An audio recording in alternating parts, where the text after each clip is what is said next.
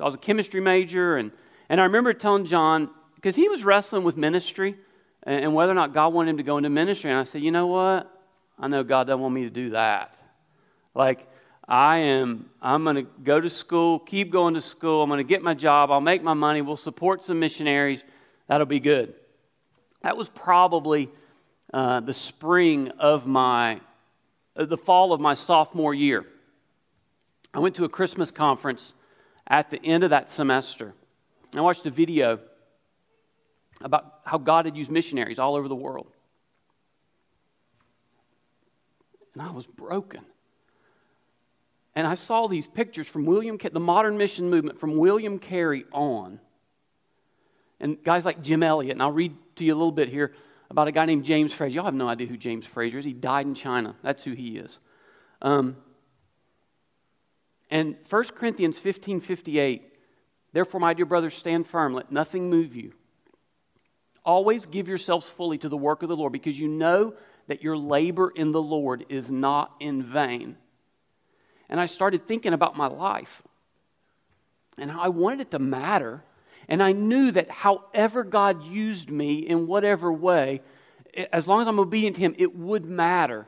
But I began to feel this call toward overseas missions. And so I went to seminary. I met this beautiful lady named Beth, who's a nurse, who's not with me today because Adam's not preaching. And I got engaged to her. And I started talking a little bit about missions. But I didn't give her the full story, right? Because I was afraid it would scare her off. And so we got married in September of 1995. And then October of 1995, I came home from class one day. I said, I think we should go to China next summer.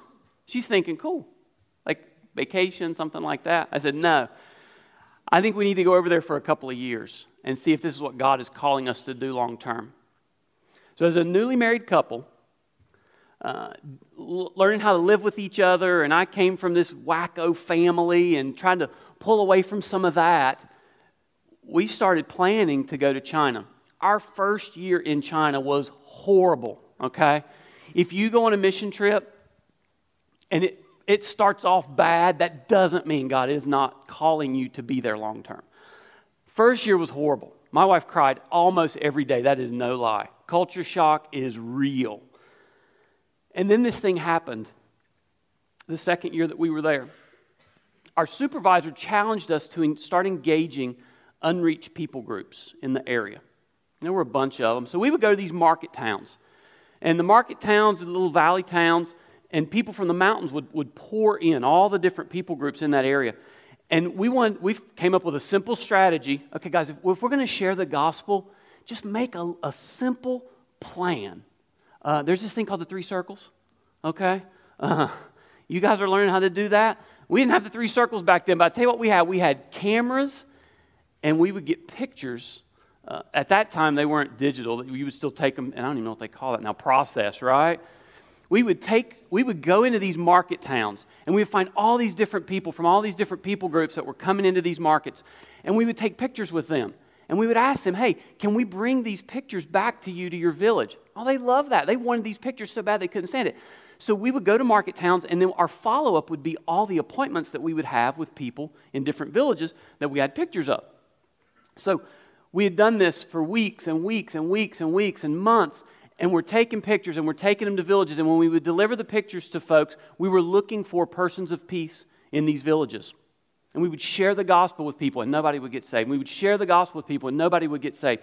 And there was this one week that we went to this one market town, and there were these Daang people that were coming in. That's the name of the people group. And so we started taking pictures, and there was this one little lady, I remember her. And when we asked, can we bring these pictures to your house? She said, like everybody else, yes, you can. And so we got the pictures processed. We took them to the house. And sometimes when you've been sharing the gospel a lot with people and nobody's responding, you're not really expecting a whole lot, right? Anybody ever been in that situation? Yes. It's like, they're probably not going to listen. So maybe I'll share with them. Maybe I won't. We'll just see. Hey, maybe God will open the door, right? Okay, the door is called your mouth. And seriously, Romans 10. And you open it and people hear. And sometimes they respond to the gospel. Leave that to God. So we go to this village, And I promise I'm going to get to Acts chapter 17 in a minute. And we share the gospel with this lady and her daughter who are at home. And she says, wow, that's interesting. She said, my husband's going to be back in a little bit. He's working in the field. Will you tell him that whenever he gets in? So yeah, we'll tell him that. So we waited a little bit and he comes in. And then we shared the gospel with him. And he says, wow, that's interesting. He says, I got 3 boys that are still working. Will you share that with them whenever they get back? Yeah, we'll do that. So the boys come in and we have dinner and then we share the gospel with them after dinner. And the dad says, I believe. And he looks at all of his kids and he says, do you guys believe that? And they said, yeah, we believe that. And then he looked at his wife and he said, do you believe that? And she said, yeah, I believe that. We saw a whole family get saved that night. 2 of those boys became church planters. We talk about persecution. We talk about sometimes we think about the difficulties we have in America. Those 2 guys were coming to a training that we were having for church planters. It was about a 2-day bus trip for them.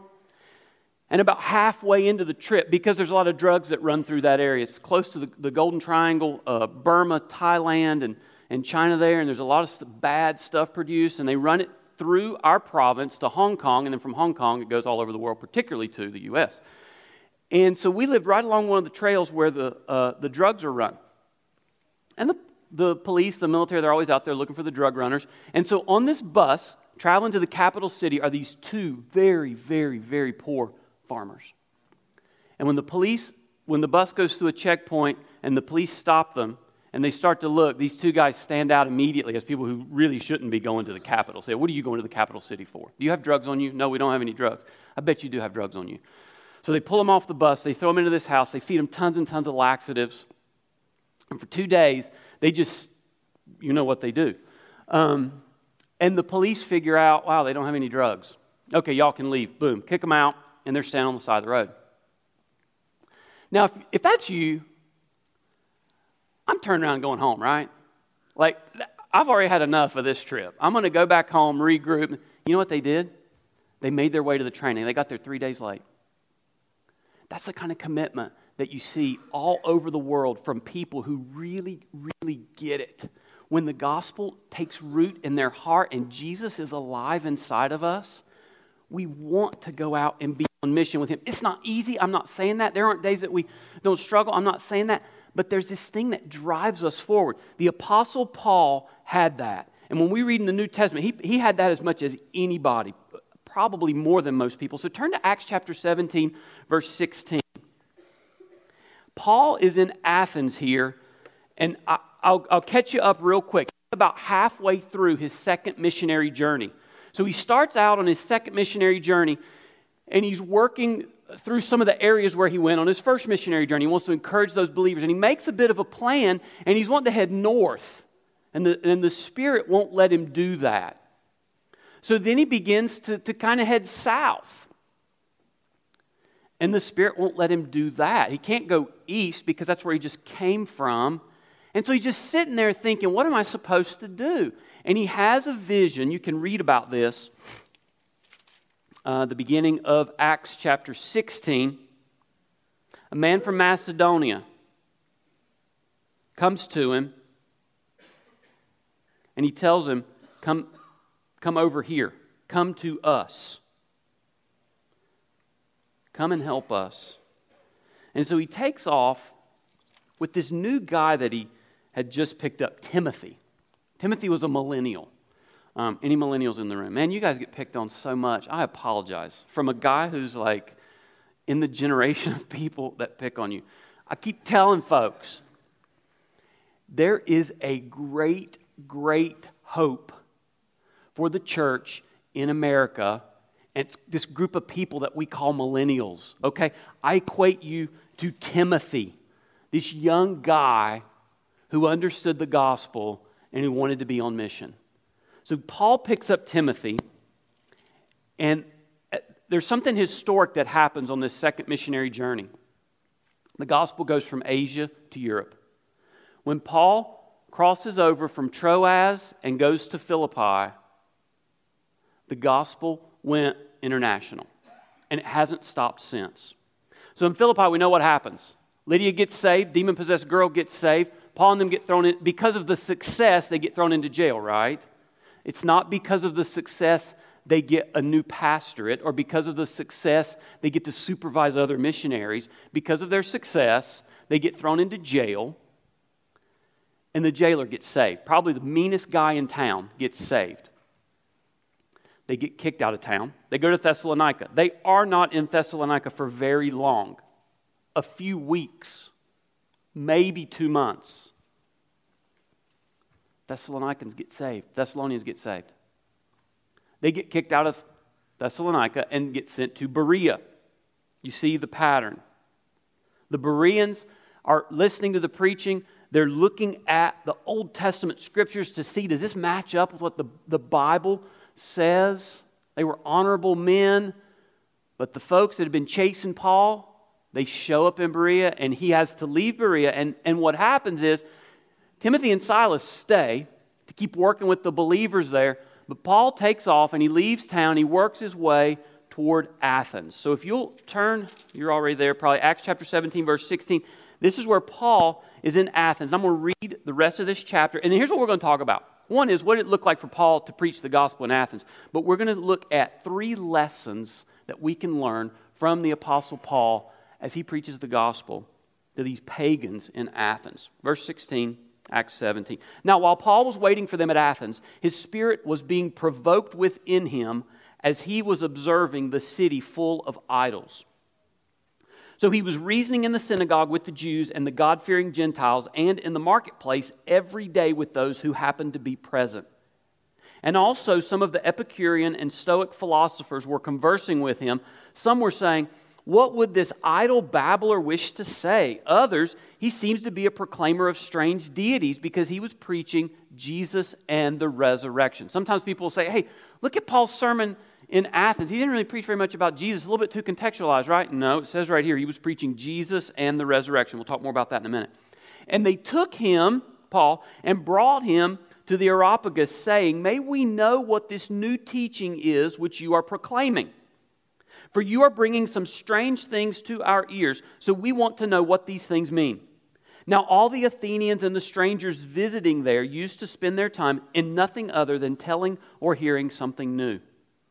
They would talk about the latest thing. It's like political commercials. You know how those things just go on and on, right? You know, everybody. That's what they would just talk about, philosophy, on and on and on. So Paul stood in the midst of the Areopagus and said, "Men of Athens, I observe that you are very religious in all respects.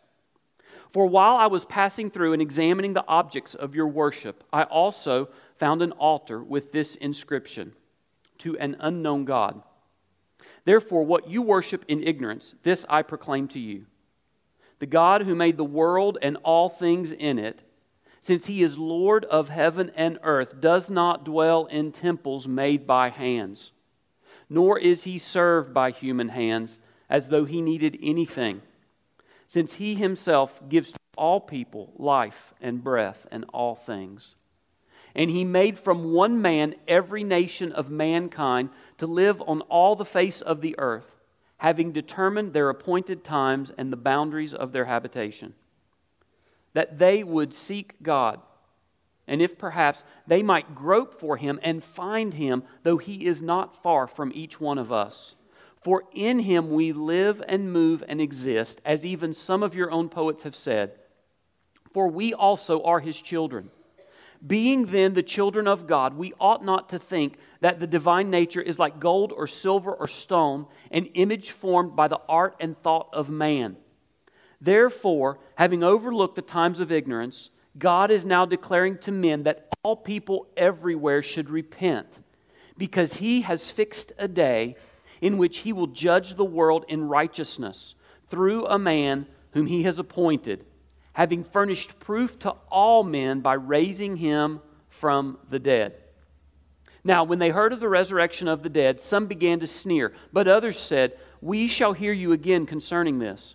So Paul went out of their midst, but some men joined him and believed, among whom also were Dionysius the Areopagite and a woman named Damaris, and others with them. So Paul The great apostle is in Athens, the great city. It's kind of, the man versus wild. This is kind of like man versus the world. This is Christianity versus one of the greatest cities of that time.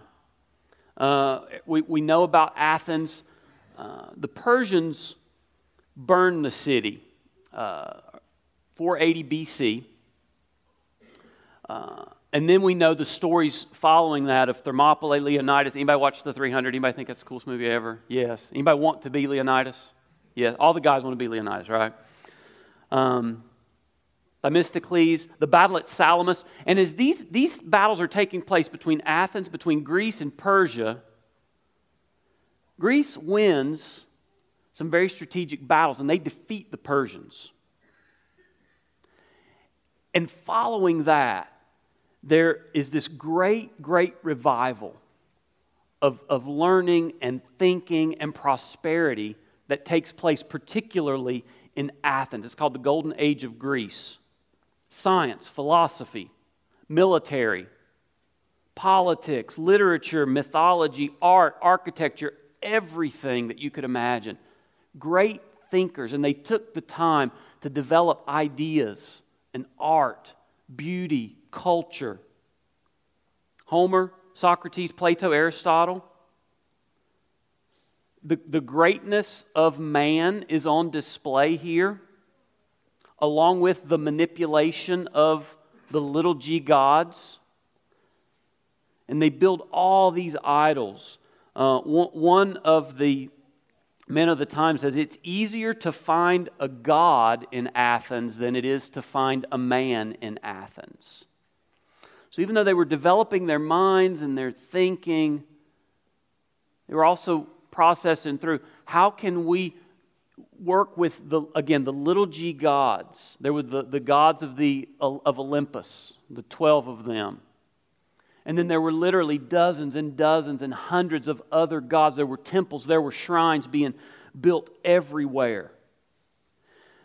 Syncretism is something we saw a lot of in China. And this is kind of how it worked with these folks as well. If this is the God of prosperity, I want to get to know him, right? Okay. But what if there's also a God of having lots of kids?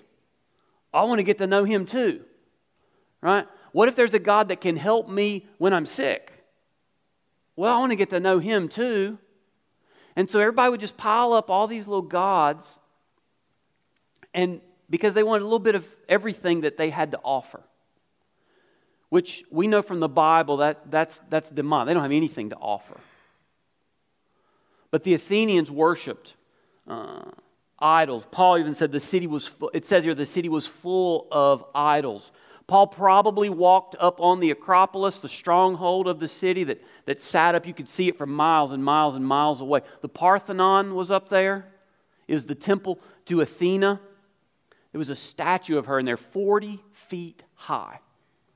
20,000 tons of marble was used to build this temple.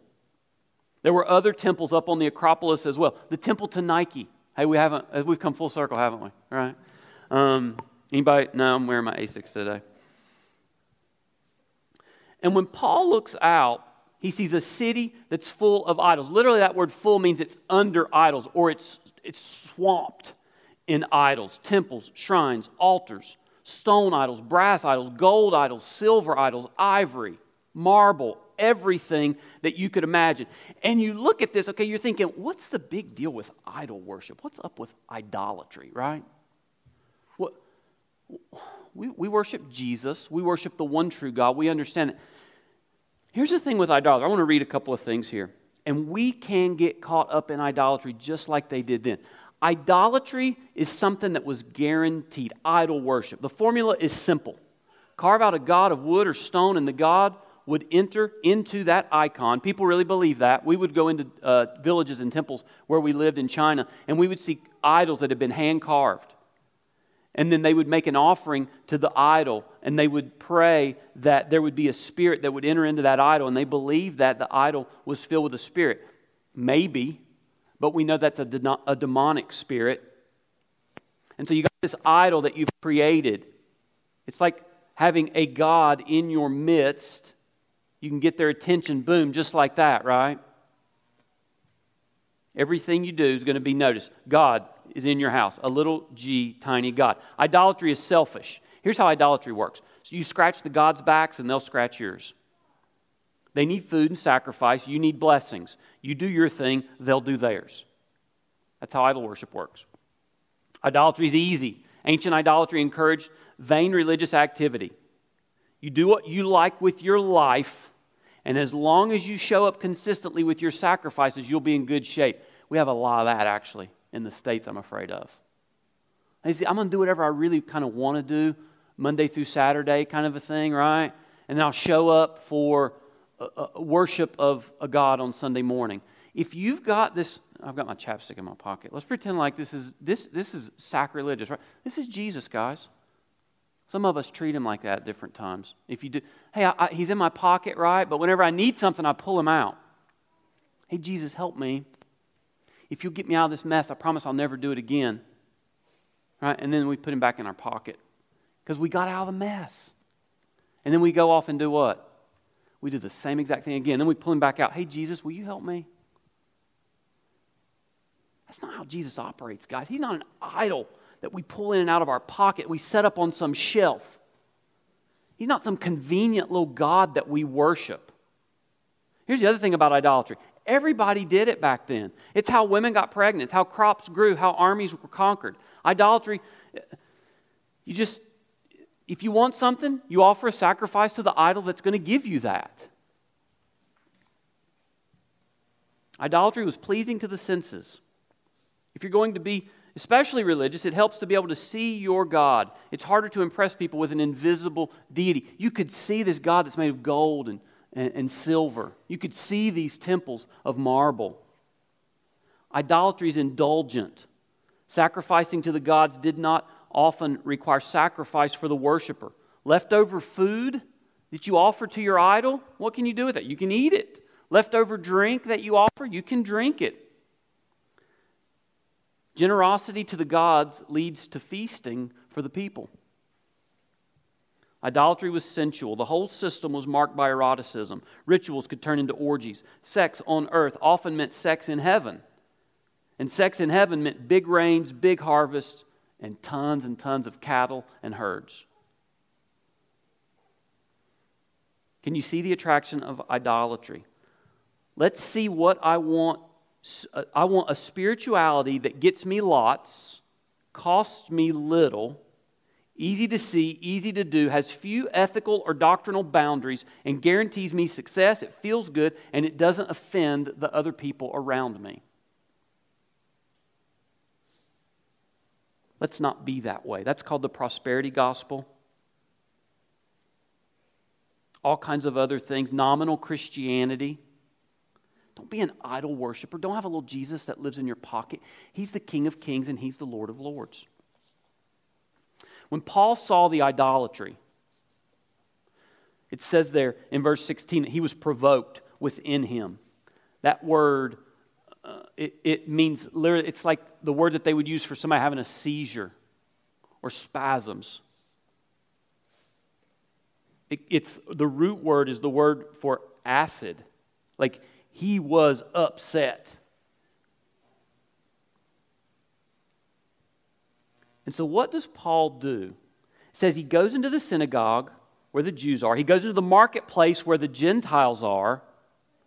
And he begins to share the gospel and talk with people about Jesus and the resurrection. He runs into these people called the Epicureans. Anybody know anything about the Epicureans? Okay. The Epicureans, I'm not going to get into this a whole lot. The Epicureans were lovers of pleasure and tranquility. They just wanted to live this chill life where everything goes pretty smooth. That's my 19-year-old son. He is close to being an Epicurean. No, he loves Jesus, but it's tempting, right? They thought that God is remote, He's far off. It's kind of like hedonism under control, right? It's all good. We're going to be all right. Let's not get too uptight about things. The Stoics, though, that he runs into, verse 18, they're different. These guys are hardcore. virtue, ethics, reason. Those are the good things. We've got to figure out how things work. They were a little bit stressed. They did not want to be controlled by their love of pleasure. They were naturalists. They thought that there was a natural order to things. They loved being out and in nature as well. They were kind of like a cross between a tree hugger and a kamikaze pilot. Okay? They were militant folks. They dealt with facts. The Epicureans dealt with feelings. And they come to Paul and they call him a seed picker, this idle babbler. I don't know if any of your translations say seed picker. Literally that word means, it's like a bird that just kind of picks up seeds. And they're thinking, wow, here's this guy who's telling us these different philosophies, and he's talking about a guy named Jesus, and he's talking about resurrection, and he's talking about grace, and he's talking about these other things. It's like he's just grabbing stuff from all over the place and trying to put it together and make a philosophy out of it. So they're making fun of him. Have you ever shared the gospel in a context where you're a little bit intimidated and you probably got made fun of? Maybe you got rejected. You're in good company. That's what Paul was doing. So as he begins to preach that sermon, let's look at, real quick, 3 things that we can learn from Paul. 3 lessons that we learn from Paul in Athens. Here's the first one. Don't be afraid or intimidated to engage people who are different from you. Okay, here's the thing about the Athenians.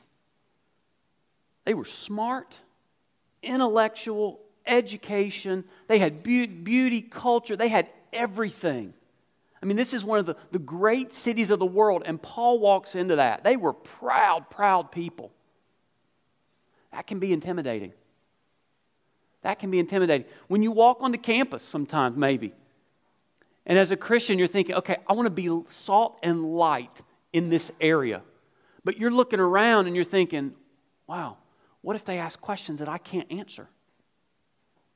What if my professor starts talking to me about things and maybe he's going to disprove the Bible? Right? And you start asking these questions, you start thinking and processing through it. It's easy to get intimidated. It would have been easy for Paul to be intimidated, but he wasn't. He went out into the city, the synagogue, the marketplace. He engaged the Epicureans and the Stoics. He talked with them about idols. Look at that. Verse 23. He found a way to engage contextually that made sense to them. They're idol worshipers, so he found the idol to the unknown God. And he said, this God that you worship as unknown, let me tell you about him. Real quick story. I'm going to do my best not to go over time. When we were overseas, we would go into villages, and there were lots of temples. There was folk Buddhism is what they worshipped. So they were full of idols, and they would be in there praying, but they were also very superstitious. And we're preaching, and while we're teaching, we're talking about the gospel. We're always looking for persons of peace. We go in and we would ask people, hey, what is that? There's a mirror hanging over your door. What is that mirror for? We know what the mirror is for. The mirror is to keep the demons away, right? If the demons are going to come up to your house and they're getting ready to come into the door to get your family, if they look up and see themselves in the mirror, they're scared away and they go the opposite direction. So I know what the mirror's for, but I'm going to ask them, hey, what's the mirror for? And they would tell me, man, the mirror keeps the demons away. Whoa, tell me about that. So they would explain that a little bit, and I would listen. And then I would say, hey, what if I told you that there is a one true, most high God that created and made everything in the universe? He is not afraid of the demons, and he can protect you from the demons. Would you like to hear about that God? It was uncanny. Almost every time, about half the people in the room would say, no, I really don't want to hear about him. About the other half would say, yes, I want to hear about him. So we began to talk with these folks that were interested in the gospel.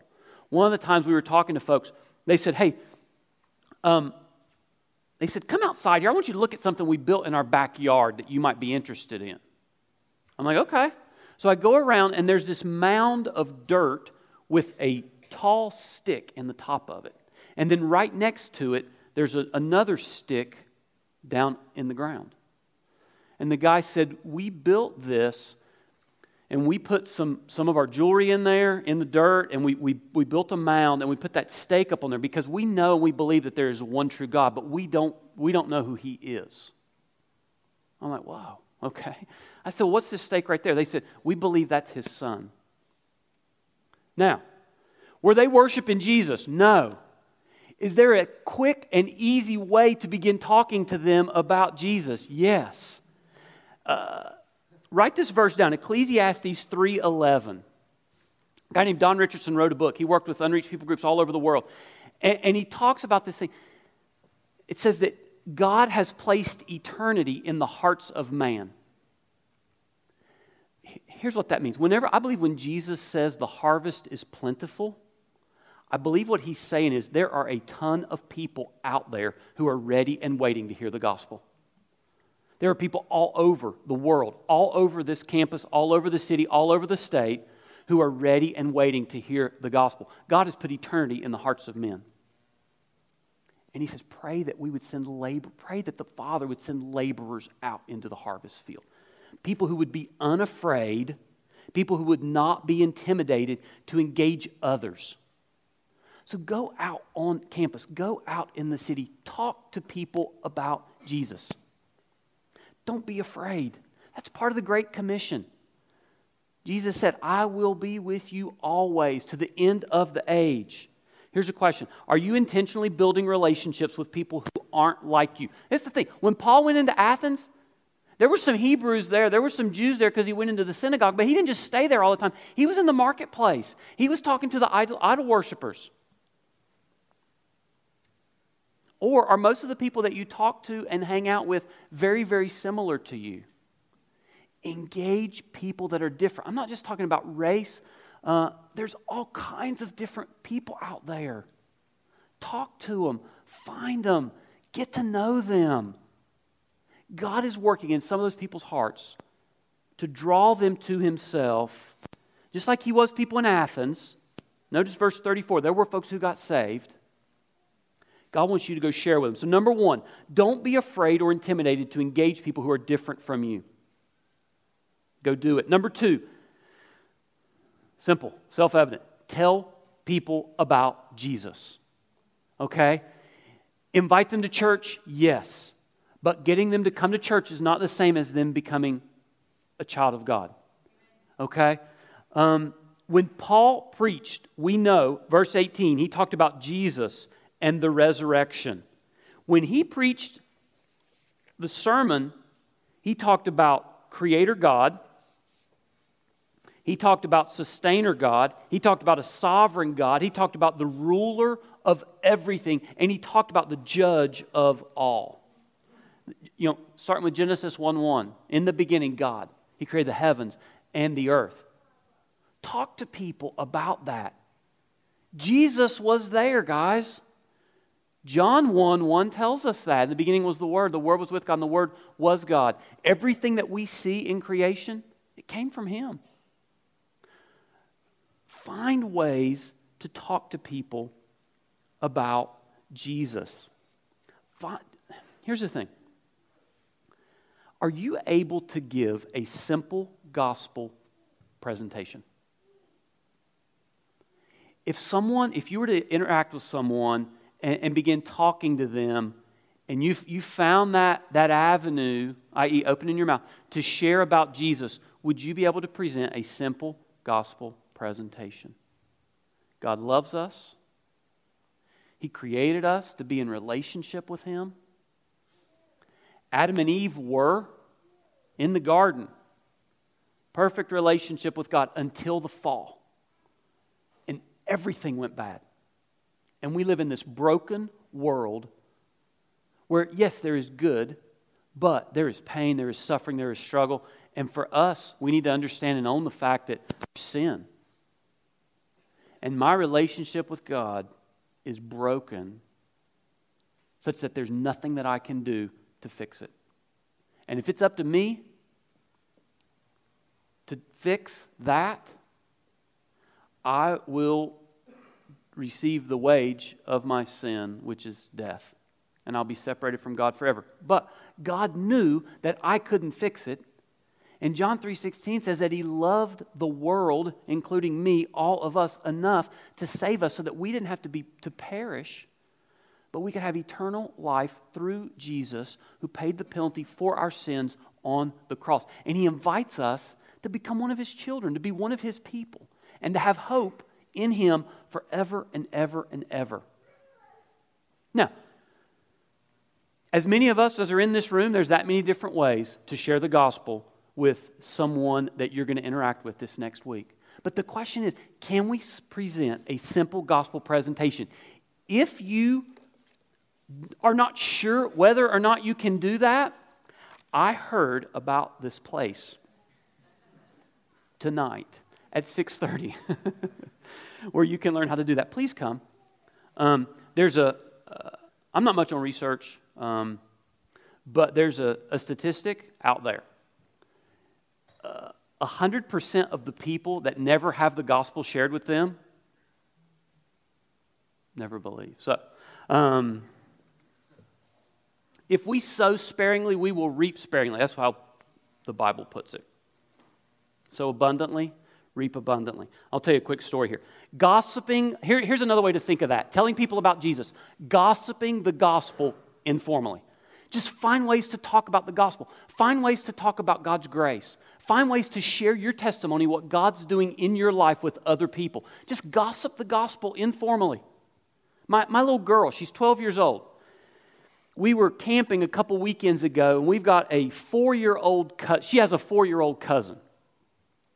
And she's wanting to read a Bible story to him. This is a true story, guys. She's wanting to read a Bible story to him at night before he goes to bed. Well, he's been outside all day long in the fire with sticks. He's got a Spider-Man outfit, and he's fighting against the Hulk. And he's just got all kinds of stuff going on, right? He's going 100 miles an hour. And all he's thinking about is superheroes and fighting. And so now Joseph, my 15-year-old, has been helping him think about superheroes and fighting all day long, right? But Anna, anybody have little girls in here? Yes. Aren't little girls sweet? Yes, they are.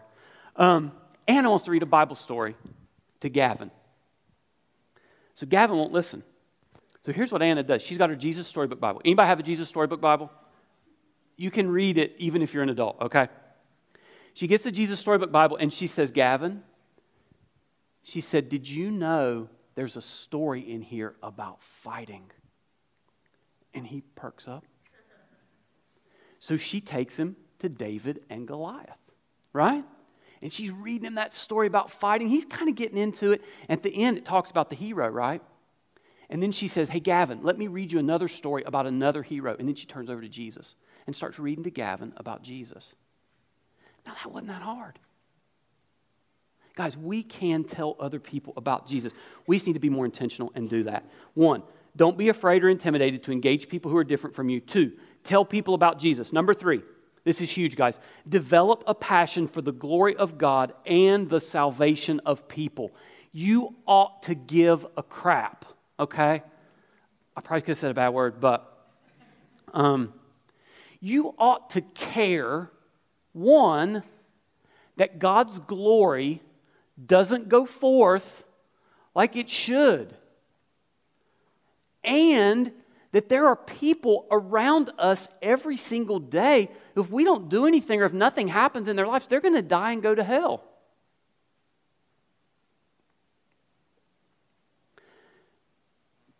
Eight out of 10 people at the grocery store, go to Walmart, okay? 8 out of 10 of the people that you see in Walmart are going to die and go to hell if they don't hear the gospel. Some counties in West Virginia, 9 out of 10. So you say, well, that's horrible. The 8 out of 10 isn't bad, right? The U.S. is the 4th largest mission field in the world. China, India, those two battle for first and second all the time. China, India. Then you've got this Indo-Malaysian section of islands that is, the majority are Muslims. And then you've got the U.S. When Paul looked out at the idols, it says in verse 16 that he was provoked. He was distressed. He was irritated. Actually, that word means he was aroused to anger. He was mad at what he saw. Isaiah 42:8 says this, I am the Lord, that is my name. My glory I give to no other, nor my praise to carved idols. He is a jealous God. Is it okay for him to be jealous? Yes, because he's the one true God. He is the God of all glory. He's the God that made you to be in relationship with him. He made us to be in relationship with him. And when we're not, and we're out doing our own thing, and we're out worshiping our own idols, and we're ignoring him, that does not bring him glory. He's jealous. I want my spouse to be faithful to me, right? Is that an outrageous request? No. Okay. Should my spouse want me to be faithful to her? Yes. Should there be a holy jealousy there for one another?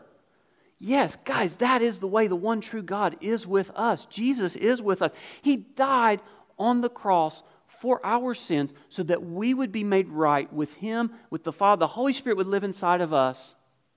He did that for us. And when there are cities full of idols and there are campuses full of worshiping things other than the one true God, it grieves God and it ought to grieve us.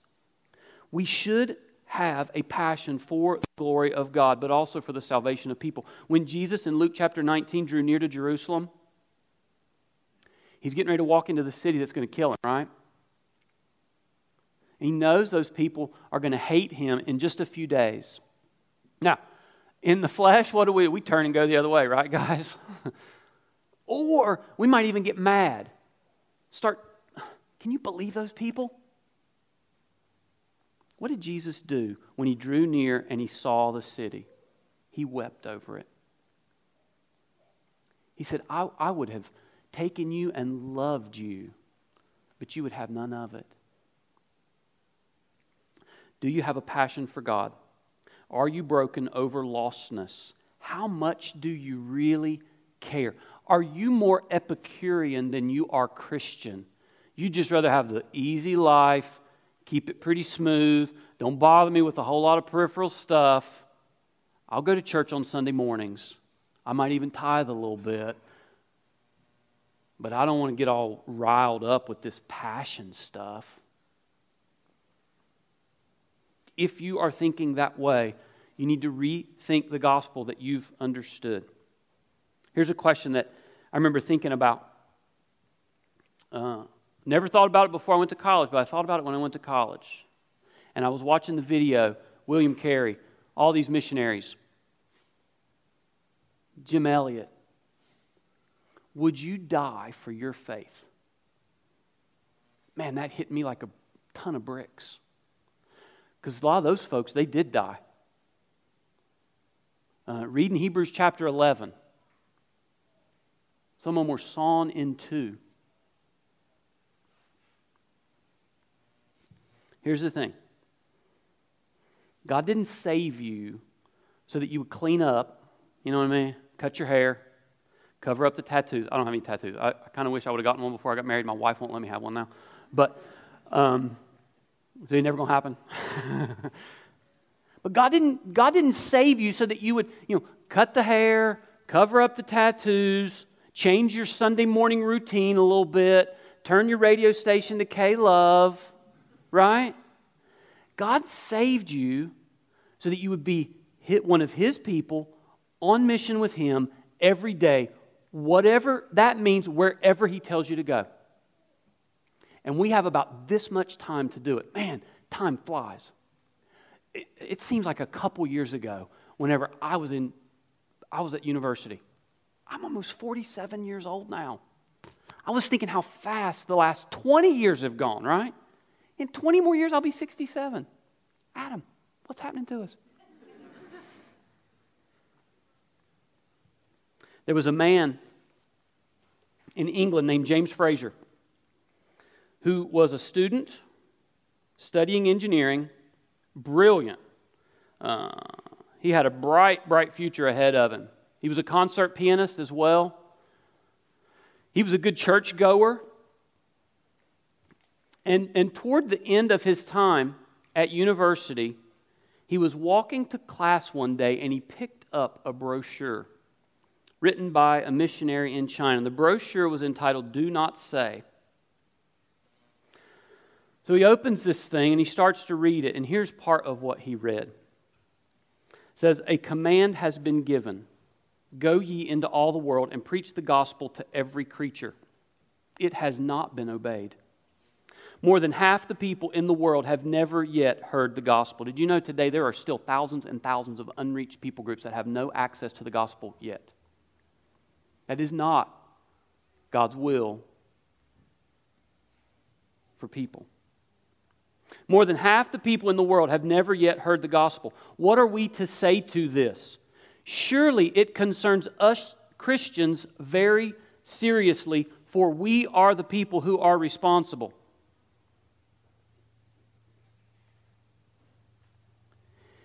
If our Master returned today to find millions of people unevangelized and looked as of course He would look to us for an explanation, I cannot imagine what explanation we should have to give. Of one thing I am certain, that most of the excuses we are accustomed to make with such good conscience now, we should be wholly ashamed of then. James Fraser read that and was broken. The whole course of his life changed. And within 2 years, he was riding on a horse into the mountains of southwestern China to work with a people group called the Lisu people. The Lisu were some of the most pagan people at the time. They had this thing that they would call the sword ceremony. And they would take swords and they would lash them to 2 poles that would stretch up into the sky about 30 or 40 feet. The blades would be turned upward. And these men would get into a demonic trance, praying for the demons to protect them as they climbed up that ladder, grasping hold of razor-sharp sword blades. He saw people do this. We've seen that reenacted because where we lived was close to some of the Lisu people. Fraser spent years and years and years in Lisu villages. He learned the Lisu language. He was translating the Bible into Lisu. And finally, one day, there was a family of Lisu that believed. And he called it this great tidal wave. And this family believed, and then this family believed, and then this village believes, and then that other village believes. Today, the majority of Lisu people are evangelical Christians who are not only in their own villages, they are training their children and their sons and their daughters up so that they can go out and share the gospel with the Daang people, with the Dai people, with all these other unreached people groups in that area. And it started because there was this college student that became convicted that God wanted him to do more than just have a job and go to church on Sunday morning. So I want to challenge you guys in this. Now, God may want every single one of you to go out and engage an unreached people group. I have no idea what God's going to do in your life, but here's the thing I want to ask you to do. Be open to it. If God were to open a door for you to go to the other side of the world to engage an unreached people group, would you be willing to do that? What if God were to open a door of opportunity for you to join a church planting team in West Virginia and go to a place that desperately needs another church? Again, is West Virginia as crucial and critical as some of the unengaged, unreached people groups on the other side of the world? I'd say no. If you're trying to choose between an unengaged, unreached people group and West Virginia, and you're open to either, go to the other side of the world. And that's coming from a guy who might get into a little bit of trouble if my boss heard me trying to get rid of people who could potentially plant churches in West Virginia, okay? Go to the other side of the world. But God's not going to call all of you to go to the other side of the world, probably. But He is going to call you to have jobs and to have families and to work and to live in communities. Here's my challenge. Whatever it is He calls you to do, wherever it is He places you, be on mission there. Wherever you live, wherever you work, wherever you play, find ways to engage people with the gospel. Tell them about Jesus. Have a passion for the glory of God. And see churches started in places all over the state. I'll close with this. Now, this would almost be like an unreached people group for you guys. Do you know one of the places where we desperately need another church plant? Morgantown. Ooh. Think about that. I don't know of a ministry that engages their campus better than this one, and trains up church planters and sends people out and mentors folks so that they're strong in their faith and able to go. What if God would have you in a season now of being prepared, sharing the gospel, being discipled, learning what it takes to be an active member in a Spirit-filled church, and then He sends you off somewhere else to go do that same thing in another city in West Virginia. Let me pray for us. God, thank you so much for your word. Thank you for speaking to us. God, help us to be missionaries. We want to be like the Apostle Paul. God, we want to engage the folks that are around us. We want to see lostness and darkness pushed back. And God, we want to see your glory shine. So we pray that you would do that. God, work in our hearts. I pray for these folks that are here, God. A lot of students, but God, a lot of professionals. God, some grandparents probably even, would they be willing to go somewhere where their grandchildren don't live and be on mission with you? God, I pray that you would work in each one of our hearts. Show us how and where you want us to be on mission, that God, we would be obedient. I pray that in Jesus' name. Amen.